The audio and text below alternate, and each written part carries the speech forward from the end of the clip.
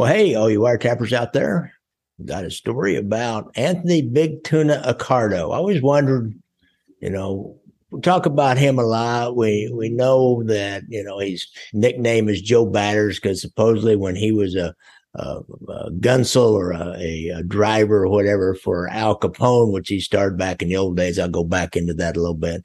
That he once beat somebody to death with a bat, and Al Capone said, "Well, you're a real Joe Batters, aren't you?" Of course, there also is the big tuna thing, and that comes from his love of fishing for those huge big fish, marlin and tuna and fish like that. And there was a picture of him with a great big tuna strung up, I believe. But Anthony Accardo is a really interesting guy. He's kind of like the Paul Castellano of Chicago. It seemed to me like he was capable of, came up through the ranks.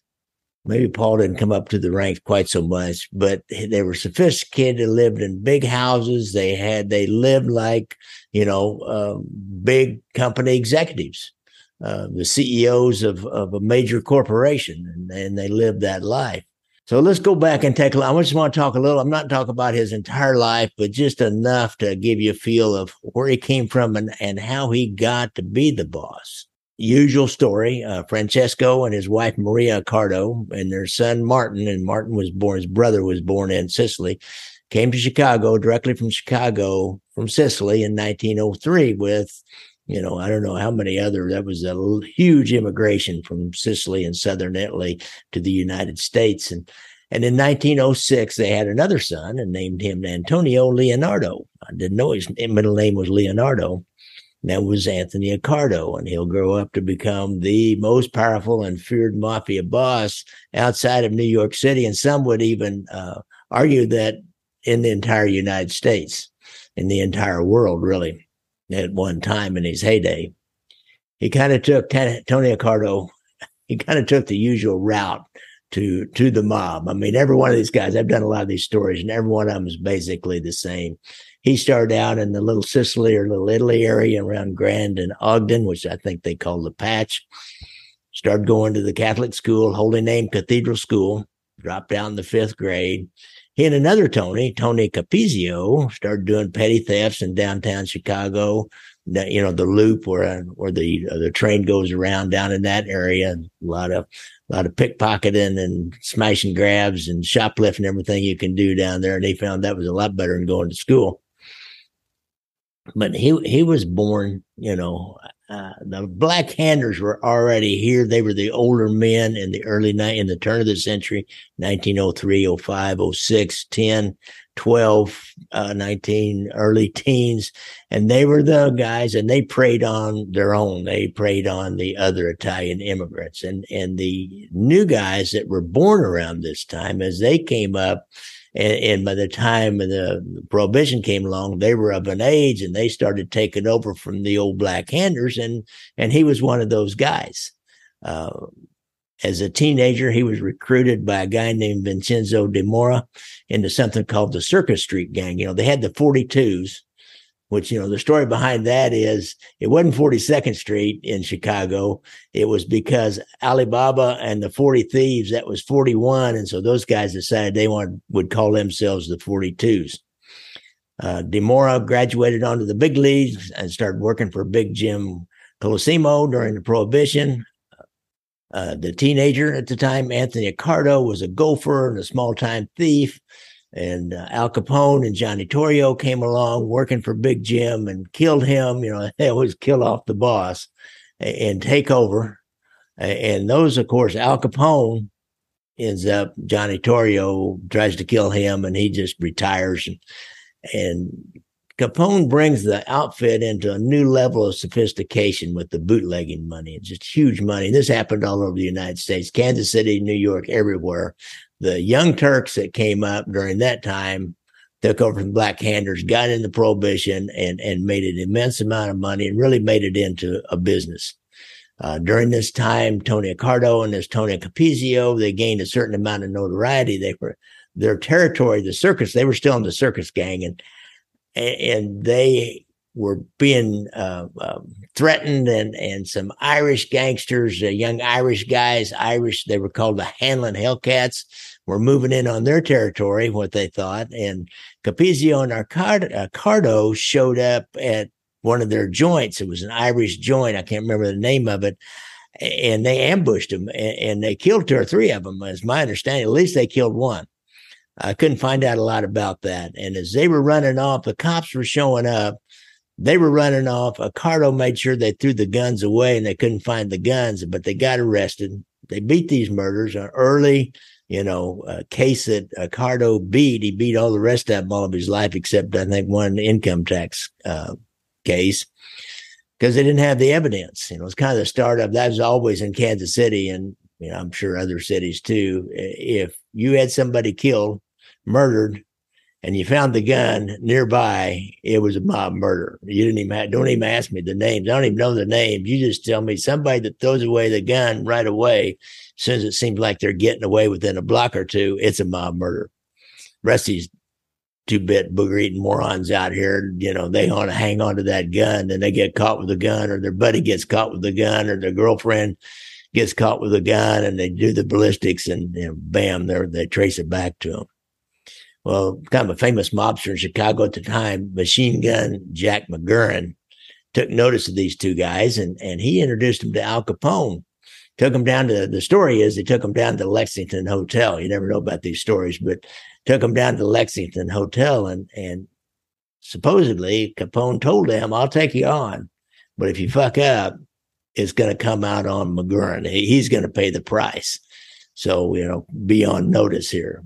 Accardo, he came up in the Capone organization. He was a good, helper and bodyguard, and he participated in the rackets.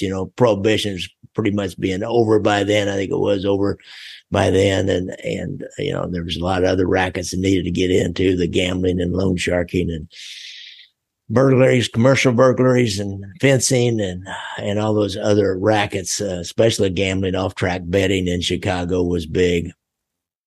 It's about the same time a lot of these other guys, whose names you'll recognize, Murray the Camel Humphreys, were contemporaries, Sam Giancana, Paul Ricca, Louis Campagna, Joey Iupa, Joey Doves, and Gus Alex. These will be men that will help and be part of the Big Tuna's rise on up to the top. Of course, in 1932, Capone's convicted of tax evasion, sent to prison for 11 years. Frank Nitti, the enforcer, Nitti, takes over. He's a new outfit boss. He does a little time during that time for income tax, year and a half. And during that time, he couldn't take it. He found that he was claustrophobic, is my understanding, and he did not want to ever be locked up again. When he takes over being the boss, he brings in Anthony Accardo and Tony Capizio and his crew, and they both were kind of developing little crews at the time. And Accardo had Gus Alex, for example, and Joey Doves Iupa, brought them in, and they were responsible for Nitti for any enforcement activities against folks that refused to pay their street tax or kick up any tribute on up to Nitti.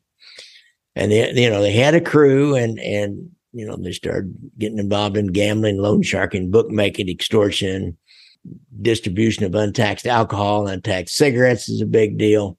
Chicago had a big tax on cigarettes, so we used to have the same thing. And so you'd get these cigarettes from people who would get them from no tax states like back east where they make the cigarettes. I want to say Kentucky and North Carolina, and have those untaxed cigarettes and then not buy the tax stamps. So they were doing those kinds of rackets. Joy Doves for Accardo started taking care of all the street crimes, and which is kind of is a development of the more modern day up into the 70s Chicago outfit, in which Joey Doves takes care of all the street crimes, especially gambling, loan sharking, fencing, those kinds of things, while Gus Alex bribes the cops and the politicians and keeps on that side. Well, Accardo kind of started that way back then with these 2 guys. Paul Ricca, during the war and after the war, I've done a story on this where the top outfit guys got involved in extorting money by controlling the unions out in Hollywood. The big time Warner Brothers and big time production companies, extorted money from them through a guy named Willie Byoff, who ends up testifying against him and sends Paul Ricca to jail, along with Campagna and several others. I think Johnny Rosselli, and I don't remember all of maybe Cherry Nose Gioia, but a lot of those guys, old school guys that had come out of Prohibition up into during the war, went to jail, and Paul Ricca was one of them. And during that time, Accardo comes down to Leavenworth and visits Ricca and visits them in jail, and he's like moving on up, and he was really the sharpest tool in the outfit toolbox, I believe. I mean, this guy, he understood how to use the right people, like using I forgot his name, using IUPA for the street stuff, and a guy like Gus Alex and Murray the Camel Humphreys and people like that in the more sophisticated areas. But there during the war and at the end of the war, there was still an old holdout from the Black Hand days named Vincent Benevento. He's also called the Cheese King because he had a cheese shop and sold cheese.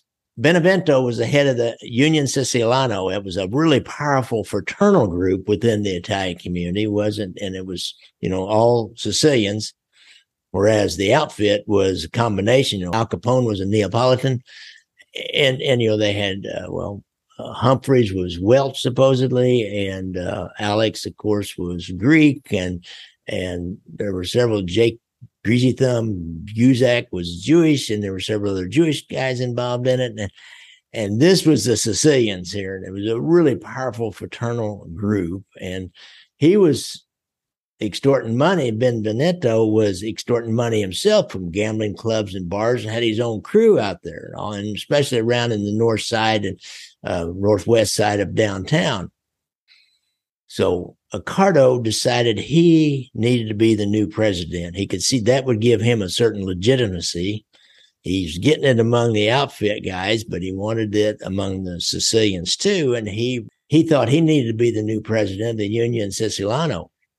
He knew he had to kill Benevento to get himself elected and, of course, take over all his rackets, because he had all these near north side, west side, around downtown rackets. Well, another guy during this time, and a contemporary of Accardo's, who really was involved up around Rush Street, which is right north of downtown, was a guy named Ross Prio. A little background on him. He also came out of the Pats, again, was a contemporary of Accardo's, about the same age. And he was, had these rackets on the north side. He stayed out of the headlines pretty much, but he had a reputation on the streets that he was willing to torture you or murder you or do whatever the job needed to be done to get his way. There's much feared. It's claimed that at one time there was a politician who was under the pay of the outfit, and he had somebody that had a suit against him, a multi-million-dollar lawsuit. And I don't know the details of the suit, but he just invoked Prio's name, and that guy dropped that lawsuit. So he was the kind of guy that was a scary guy and had that reputation. Another little thing about Prio, he is, of course, brought in by Capone, just like Accardo and the rest of them were. And if you remember, Capone got in the dairy business.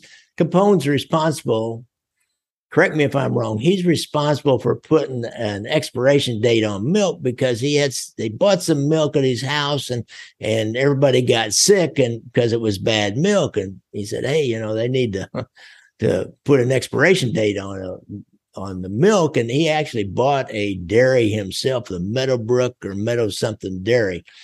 Ross Prio got into the dairy business, and he ended up owning part of the nationally known Ready Whip company. He was followed along his mentor Capone's footsteps. It's also claimed that he was the outfit's representative to the National Commission because he was Sicilian. He ran his crew, had some crews he ran out of Chicago Heights, and he was in the north side rackets, gambling, strip clubs, fencing, all that. Kind of an interesting little thing. There's a movie out there called The Outfit, and it's about a guy that runs a tailor shop. Well, he based himself out of Solano's tailor shop. And during the 50s and 60s, the cops that watched that place and knew anything about it reported that all the outfit guys would visit Prio at his shop. Murray the Camel Humphreys, Gus Alex, Tony Accardo, Jackie the Lackey Cerrone. He was a little bit younger than those guys, but an up-and-comer. He was always, Rossi Prio was always a guy that didn't want to go all the way to the top. He was under the guy at the top, and he liked having the ear of the guy, the ear of the guy at the top. But he was always under that guy.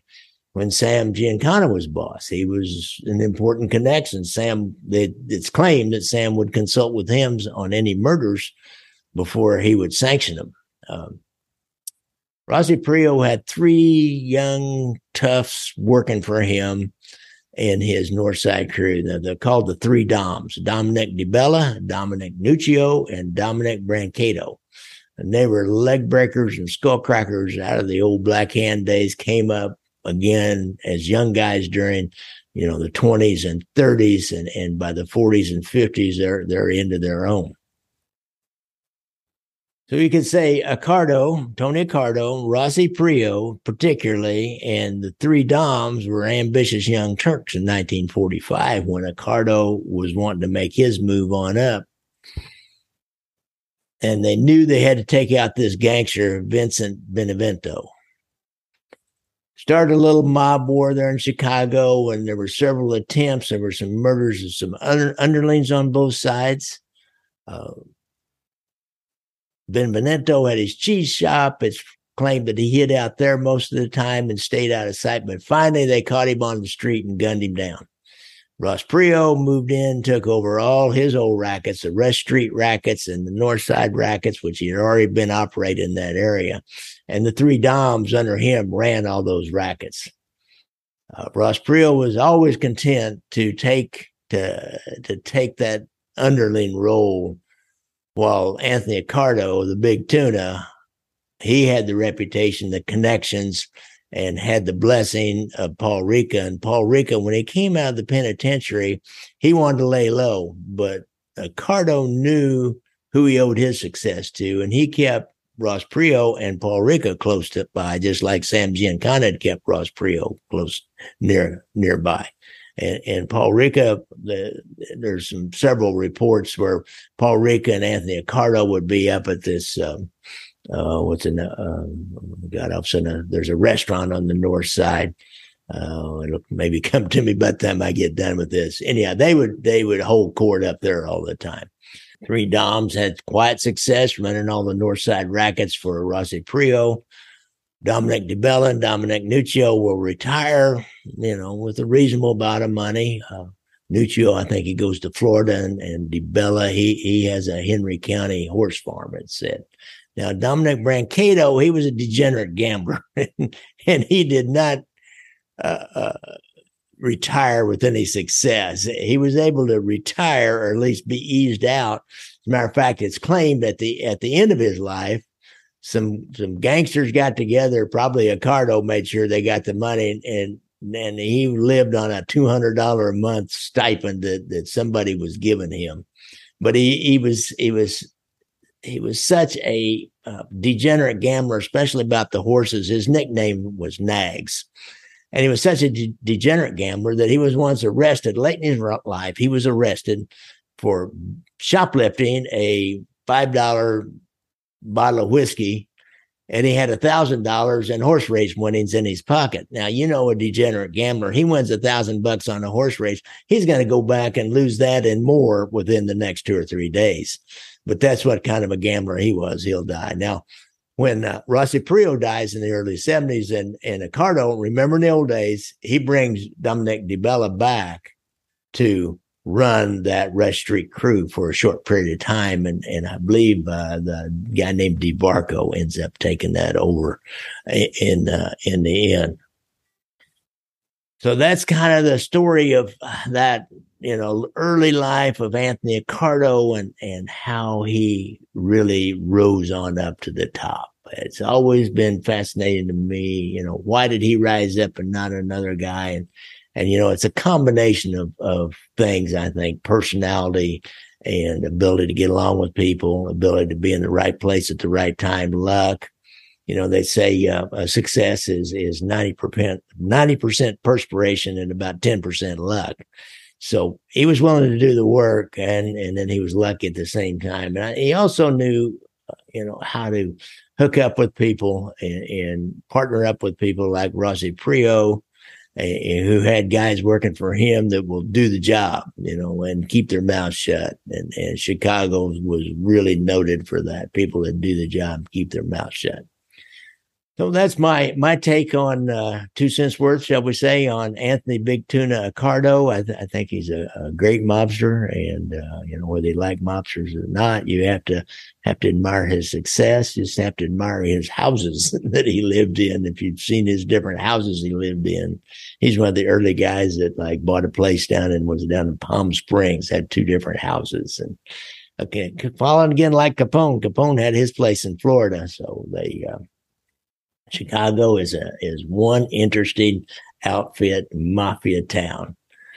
Don't forget, look out for motorcycles when you're out driving around, because I ride a motorcycle. I once did a motorcycle trip to Chicago and did a bunch of mob sites. I need to go back. I got a guy named Alex himself who feeds me little tidbits, and he's promised to buy me lunch whenever I come to Chicago again. So, Alex, I'm going to be up there one of these days. If you have a problem with PTSD, or if you're in the service, or you got a friend or relative that was in the service has a problem with PTSD, go to the Veterans Administration website and get that hotline number and give them a call. There's help available out there. So thanks a lot, guys.